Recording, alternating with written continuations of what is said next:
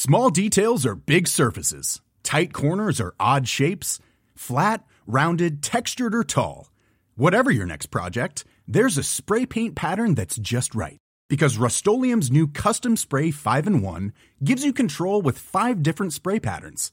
So you can tackle nooks, crannies, edges, and curves without worrying about drips, runs, uneven coverage, or anything else. Custom Spray 5-in-1. Only from Rust-Oleum. Hiring for your small business? If you're not looking for professionals on LinkedIn, you're looking in the wrong place. That's like looking for your car keys in a fish tank. LinkedIn helps you hire professionals you can't find anywhere else, even those who aren't actively searching for a new job but might be open to the perfect role. In a given month, over 70% of LinkedIn users don't even visit other leading job sites. So start looking in the right place. With LinkedIn, you can hire professionals like a professional. Post your free job on linkedin.com/people today. What could go right? In a world where we are daily beset with news of what is going wrong, as well as a commentariat and a pundocracy, and all of us that are focused relentlessly on all the risks and perils that beset us, at least taking some time to ask the question of what might go right seems important in a world where there is so little attention to it. That doesn't mean looking through the future with Pollyannish views and rose-tinted lenses. It means simply taking the time to think about, are we missing something that is going on dynamically and positively that could create change for the better? I have spent a large portion of my adult life thinking about how, in a world of noise where the adage of it bleeds, it leads seems to dominate, how do you speak with passionate intensity about not just being calm in the face of risks, but looking for problems in the face of conviction that things are about to go terribly wrong? How do you do that in a way that garners attention and galvanizes energy? That is an immense challenge where trying to solve problems seems to be a cooler thing, and trying to address fears and dangers is a hotter thing. And in a world of noise, the heat and the noise always dominates. So what we're going to try to do in these conversations is talk to a series of really compelling people who are not in any way inattentive to the risks, but are thinking every day about what can we do to change them, what can we do to have things go right. I'm speaking today with Alec Ross, who's one of the more innovative, thoughtful, insightful thinkers about the world we're in and the worlds that we are creating. Alec was senior advisor for innovation to Hillary Clinton while she was Secretary of State during her first term. He also worked on the digital side of Obama's 2008 campaign for president, and he is the recent author of The Industries of the Future, which is a tour de force guide of how technology is shaping healthcare and the military and the financial industry and even parenting in the world we are in. So, Alec, you worked in the State Department, worked on digital diplomacy for Secretary Hillary Clinton for 4 years.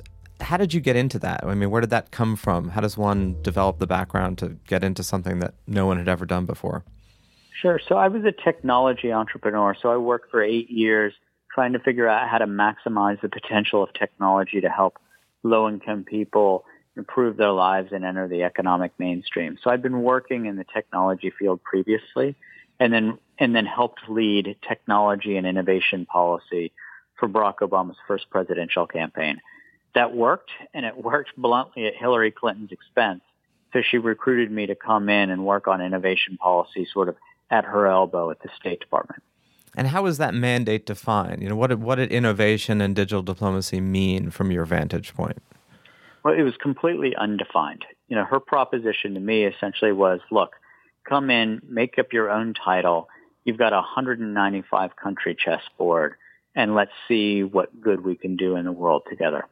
So, look, I was not the IT guy at the State Department. I was not, for example, the person who came up with the genius idea to put a server in her basement. That wasn't me. My job was good to know. Yeah. My job really was to focus on solving specific foreign policy challenges, like creating an anonymous encrypted text messaging program to be able to identify cartel members in northern Mexico, or trying to figure out how we could wipe out the capability of the Syrian intelligence service to do surgical political assassinations based on knowing where people are based on the GPS on their mobile phone. So my focus was really at the intersection of national security and communications technology. And when you think about digital disruption, right, how would we define disruption? It's a word that we use all the time and has become part of the patois of talking about change and technology. But how would you define it? I guess I'd define, having not thought about this at all, I guess I'd define disruption as taking the way something had been done for a long time and changing it. You know, and that can be good or ill. It's a value neutral definition. And disruption, while for many people it has a negative connotation, if you are from, Silicon Valley, it has an inherently positive connotation. It could go either way. But in general, I see disruption as anything that changes business as usual. Yeah, and it's obviously one remarked on feature of our current life that much of human history unfolded with moments of punctuated change and disruption followed by long periods of stasis and status quo. And it would appear that we live in a world where the pace of change relative to the pace of status and stasis, that ratio has shifted radically toward rapid change and away from moments of calm and stasis. I mean, was that something you observed and continue to? I think that's right. And I think we are in what is effectively the Engels pause of the information age. If you think about our social contract, the first social contract in the West was feudalism, where the nobility held the lands for the crown in exchange for military service and taxation. And the peasants lived on the land of the nobility in exchange for a percentage of the crops and for fealty. But then there was this shift to industrialization, and our social contract, the relationship between state, capital, and labor shifted. We had things like the 40-hour work week, pensions, health insurance, a minimum wage, and other things like that. But that didn't happen overnight. People forget there was this period from 1800 to 1840 called the Engels pause, during which there was this very rapid technological change fueled by industrialization, but the relative well-being of the working classes remained stagnant or got worse. What were the byproducts of this? The byproducts of this were intellectual movements like communism. The Communist Manifesto was written in 1848. The largest wave of revolutions in Europe's history began in the 1840s. And eventually, there was the emergence of a new social contract, which effectively created the social welfare state, the social welfare states that we have in the West today. This largely held for about 150 years, but in the same way in which the shift from a feudal system to an industrial age system took place because of industrialization, I now think we're shifting from an industrial-based economy into an information-based economy. And there have been enormous changes over the last 20 or 30 years. But the relationship between state, capital, and labor are largely the same. We've seen enormous technology-driven change and wealth creation. But if you actually look at the economic measures, the middle class has had relatively stagnant well-being. And so what I do think we're in a sort of Engels pause of the information age, where we need to recalibrate the relationship between state, capital, and labor, given a once every few hundred years change in the means of production. Yeah, and it's a great point. I mean, obviously, we could debate a lot about in what way or just how much the middle class, looks economically stagnant, but quality of life has improved. You wrote a lot about healthcare, or in other cases, looks relatively stagnant, but has decreased radically among some, and I'm not sure we're doing a very good job capturing those realities. I think you're right. Hiring for your small business? If you're not looking for professionals on LinkedIn, you're looking in the wrong place. That's like looking for your car keys in a fish tank.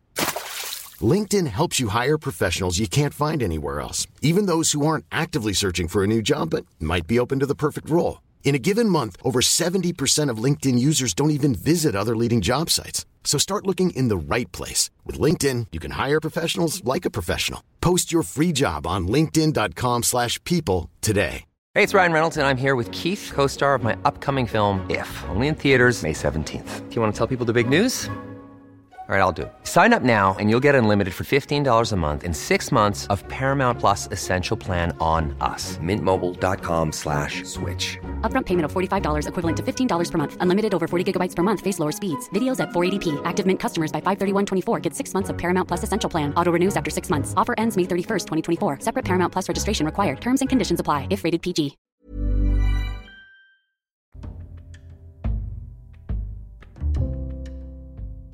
Are we going to have digital diplomacy going forward? Is it going to be an 8-year period of digital brightness followed by a 4 to 8 year period of digital wilderness? Or do you think some of the changes that were put in place in the government and in how the United States communicates with the world, are those embedded enough within how we're conducting ourselves that it's going to keep going? Yeah, I think there's a much more foundational question here, which is what kind of diplomacy are we going to have at all? You know, it's interesting. Donald Trump appointed someone who's actually a pretty broad-shouldered, strong, worldly Secretary of State in Rex Tillerson. But he sent him to the kids' room. I mean, Rex Tillerson, taking 21st century statecraft, taking the complexity of power structures and the exercise of power in a network world out of it for a minute. As of right now, the 60,000 people who work at the State Department, it's not clear what role they have in Donald Trump's foreign policy at all right now. So before we even get to 21st century statecraft, 21st digital diplomacy, much bigger question is this White House going to exercise its foreign policy at all through diplomacy, or is it going to be entirely through tweets, the White House, and the Defense Department?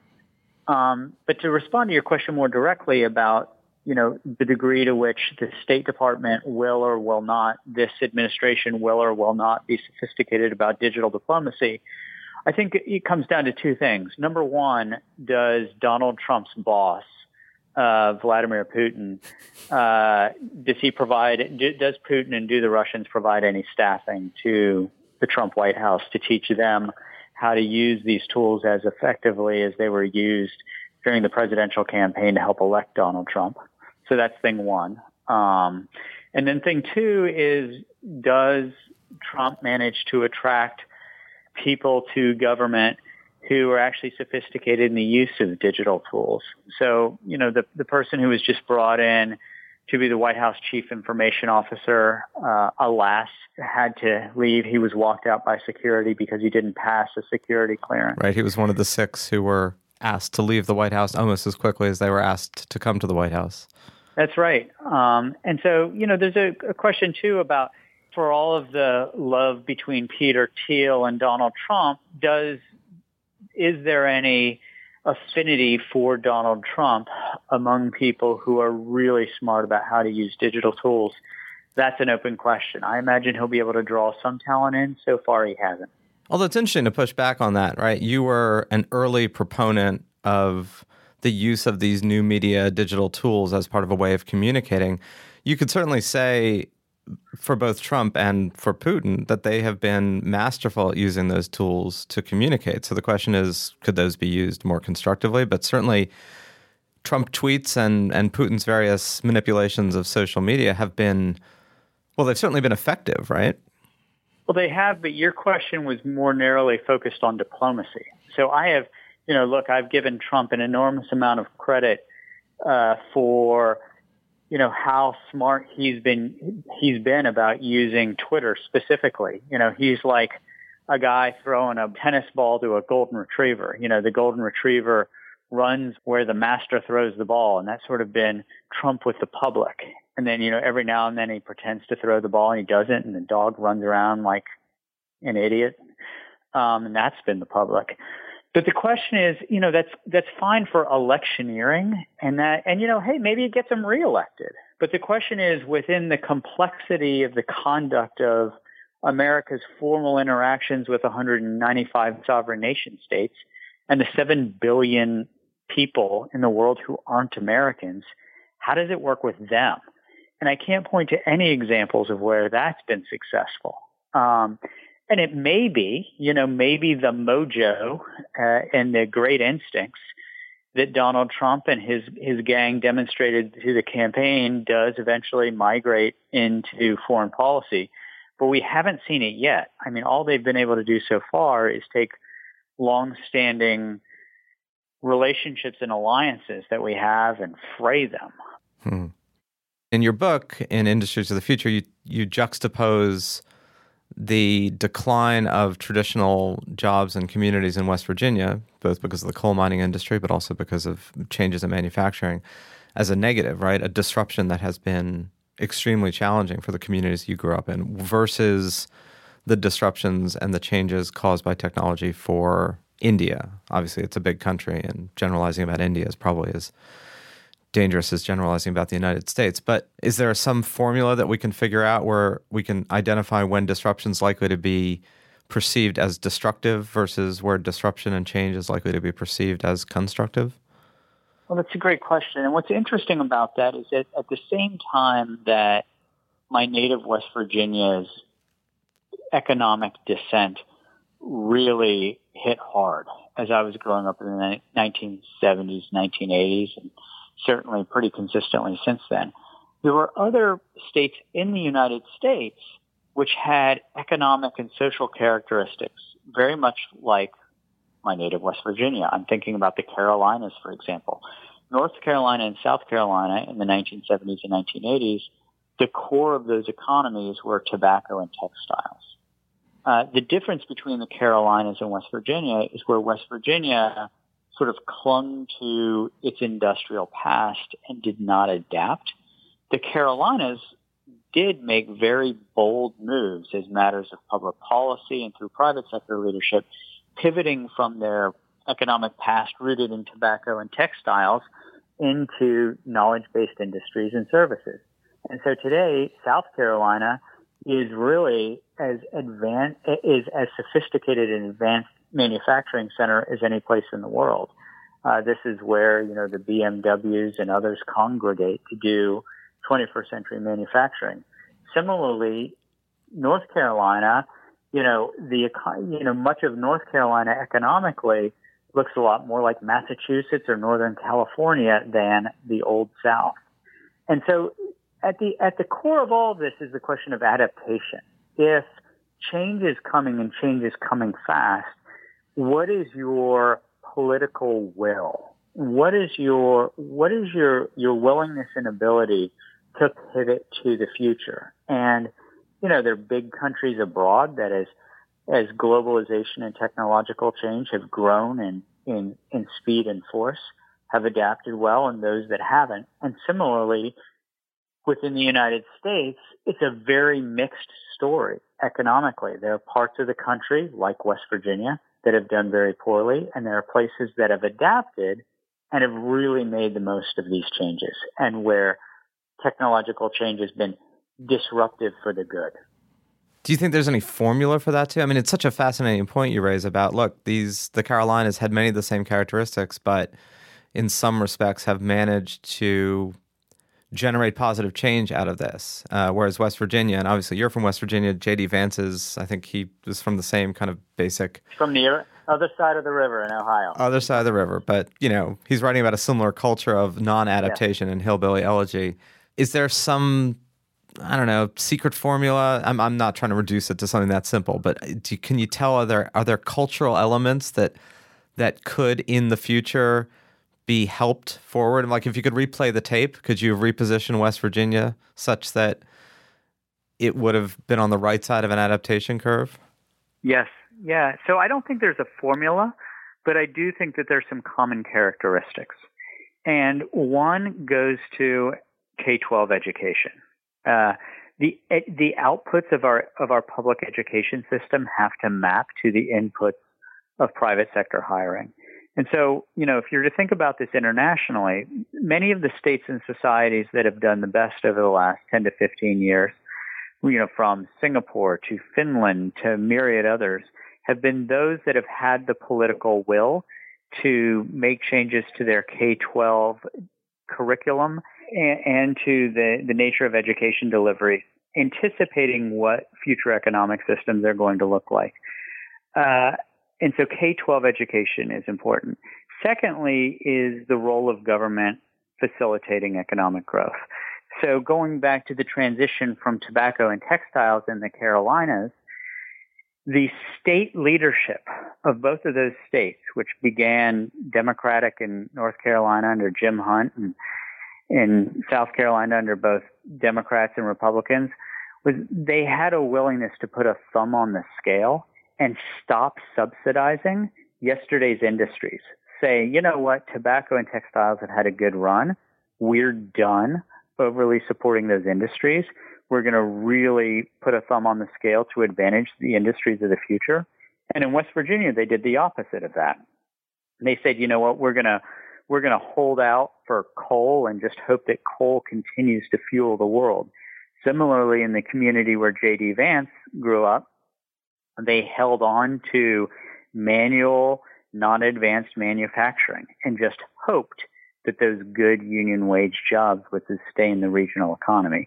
So it really, at the end of the day, you have to have an almost ruthless, cold-blooded willingness to allocate financial resources in a way that's oriented toward the future at the expense of the present and recent past. And you've got to take this very difficult to change thing called our kindergarten through 12 public education system and make pivots so that the young people coming out of those systems are better prepared for where the job growth will be. I want to turn to a couple of other things which you've talked about, one of which is the promise of the financial industry changing based on technology and some disruption there, and how it might become much more a source of revitalization by providing sort of capital and credit to wide swaths of the country that have currently not had as much access to it, either through the traditional banking system or not. It's fascinating. The likes of me and you, we take for granted that because we are in the economic mainstream and that we access capital and credit markets that, everybody else in the country and the world does. But the very simple fact of the matter is that a shockingly high percentage of Americans and certainly of global citizens work outside of mainstream capital and credit markets, which are spectacularly inefficient.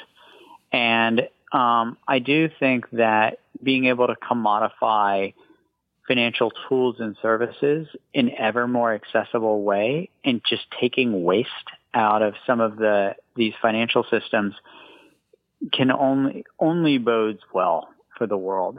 I particularly think about this as it relates to as I think about frontier markets becoming developing markets and developing markets becoming developed markets. One of the principal things that keep low-income markets globally from being more attractive for investment is just the funkiness, just the remarkable inefficiency that comes with asset settlements, that comes with moving property and moving capital around the globe. And one of the very positive benefits of digitization and of some of the new tools being developed leveraging blockchain technology is it's making it less funky to work in what are historically very difficult developing world or frontier world markets. And I think that this is only for the good. And I am totally with you on that. And I think, and you've talked about and you've met these people like Mo Ibrahim and the changes in Kenya with M-Pesa and the use of mobile payments as being an incredibly sort of unlocking of human capital. I've thought about this a lot in the United States, though. Places that have really strong embedded financial players, banks where a lot of the population is banked, even though, as we know, there's a good 15 to 20%, maybe not 20, but there's a considerable portion of the United States that's unbanked or has not been permitted to enter into the banking system. How do you deal with that disruption where you have such embedded players? How does it play out in the United States, particularly with a regulatory framework? And I don't want to sound Trumpian here, but a regulatory framework that can stifle the entrance of new participants? Well, you anticipated my remarks. The regulatory environment presents an enormous headwind in the United States for startups, for a non-incumbent player to say, you know what, I have a new idea for how to do banking, or I have a new idea for, how to make investing more accessible to more people. The regulatory barriers to being able to do that are substantial. To start a company in most respects, what you need is a great idea, some increasingly low-cost technology, and the ability to build out your idea. To build something in the financial services space, you need an army of lawyers. And so, the United States is just a terrible place to build companies in the financial technology space, in large part because of regulation. And so what I imagine is going to happen is I think a lot of this is going to happen outside of the United States, and I already see it happening. I see an Estonian company like TransferWise doing a better job of figuring out how to take the friction out of wire transfers than any American company. The most interesting things being done in terms of mobile payments are really not being done by American companies.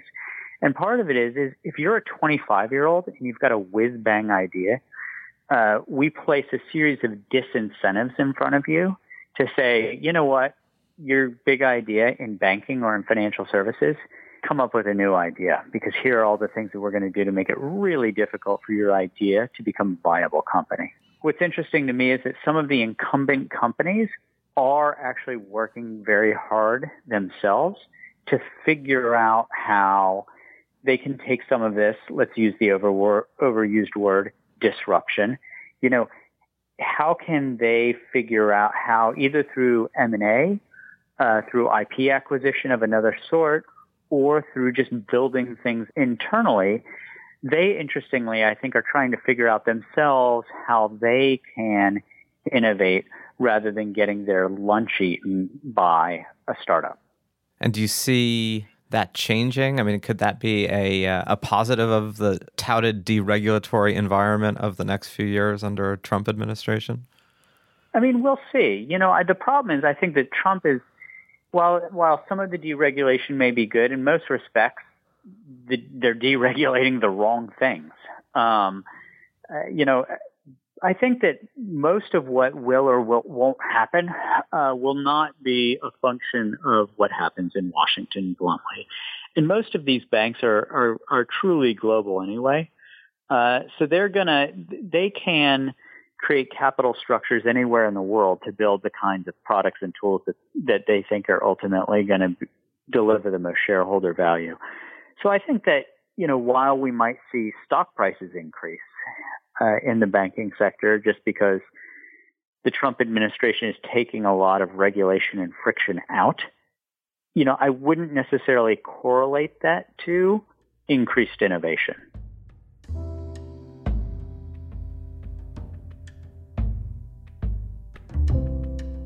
So wondering where you kind of see the bright spots of the future. I mean, I love, by the way, in your book, you talk about your most important job has not been dealing with innovation and technology and digital diplomacy, but it's figuring out how to be a father in today's era, or how to be a parent, I suppose, is more accurate. And, what do you think about that?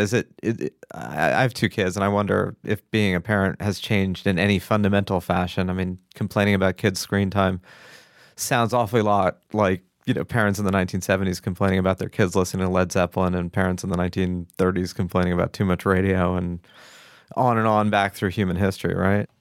When my parents helped me get into college, the assumption was that if I went to a good college and I came out with a degree, that, you could pretty much guarantee 3 or 4 decades of steady employment and steadily increasing well-being. I think that was a correct assumption, and that's been a correct assumption in the United States since the 1930s. The tricky thing today is that we have to program our kids for a few different things And, social and emotional well-being remains first and foremost. Are the children we're raising good people? In a world of zeros and ones, that remains more important than anything else. But it's interesting, I think that, when our kids enter the workforce and, instead of working in one industry and maybe 2 or 3 employers, 3 or 4 employers, but over the course of a 3 or 4 decade long future of employment, working in 7 or 8 different industries and having 15 or 20 different jobs, it seems like we do have to be teaching our kids some different things as it relates to resilience, as it relates to a willingness to be a lifelong learner. I think that unlike, our parents who sent us to college when we were 18 and when we were 21 or 22 sort of declared us successes, I think that as parents today, we're going to have to be hopeful that the 21 or 22-year-olds who our children will become are prepared to, commit to another 3 or 4 decades of continual learning, given the mobility that I think is almost inevitable in the future workforce. But you're not jumping onto the Peter Thiel bandwagon of a 4-year college education is increasingly irrelevant in a fast-changing world where you have to be adaptable and nimble? Exact opposite. I actually think that Peter Thiel Fellowship is probably the single most stupid philanthropic endeavor in the history of philanthropy. I think that more so than ever, young people need a very strong interdisciplinary foundation. I think that the idea that a 19-year-old is somehow prepared to, make it for the next 5 decades and sort of learn along the way, unless you're Mark Zuckerberg, forget about it. I actually think that interdisciplinary learning and having a really strong foundation across disciplines is more important now than ever. And another, let me just be completely undiplomatic about it. When I'm in a boardroom or I'm in the White House Situation Room, when I'm, with people who have been most successful, you know what? Those people tend to have gone to good colleges and universities. It's very rarely the case that somebody in the boardroom, that somebody in the White House Situation Room isn't there without fairly substantial academic credentials. And I would remind, the Peter Thiels of this world that, he went to Stanford Law School. He has sort of the classic and quintessential academic credential of the year 2017. So I just don't see it, and I just don't buy it. So if you were going to replay your own tape and think about where you were going to start or focus your energies most constructively in today's era, would you focus on the federal government or would you look more toward the states and toward the local? I think a lot of good can be done in both places. My vision is blurred right now by the Trump presidency. In a Trump presidency, I am not at all optimistic about what positive can come out of Washington. And sadly, I think, even during 8 years of the Obama presidency, I think that the kind of success that he might have had was significantly dialed back by the almost spear-chucking tribalism in Washington between Democrats and Republicans. It's an incredibly infantile environment right now, where if you're a Democrat, you're not allowed to agree with a Republican on anything, and if you're a Republican, you're not allowed to agree with a Democrat on anything. So in the face of that, I think that the most good can be done at the state and local level. And given the dysfunction in Washington, I think that the adults outside of Washington need to show the children in Washington how we can govern in a way that increases well-being across society. Alec Ross, thank you so much for taking the time to talk with me today. Thanks for having me.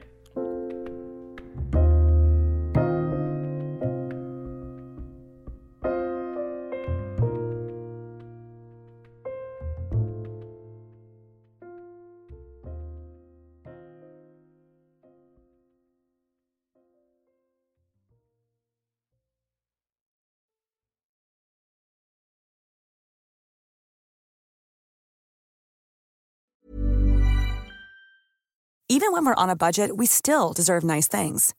Quince is a place to scoop up stunning high-end goods for 50 to 80% less than similar brands. They have buttery soft cashmere sweaters starting at $50, luxurious Italian leather bags, and so much more. Plus, Quince only works with factories that use safe, ethical, and responsible manufacturing. Get the high-end goods you'll love without the high price tag with Quince. Go to quince.com/style for free shipping and 365-day returns. When you need mealtime inspiration, it's worth shopping Kroger, where you'll find over 30,000 mouth-watering choices that excite your inner foodie. And no matter what tasty choice you make, you'll enjoy our everyday low prices, plus extra ways to save, like digital coupons worth over $600 each week. You can also save up to $1 off per gallon at the pump with fuel points. More savings and more inspiring flavors make shopping Kroger worth it every time. Kroger, fresh for everyone. Fuel restrictions apply.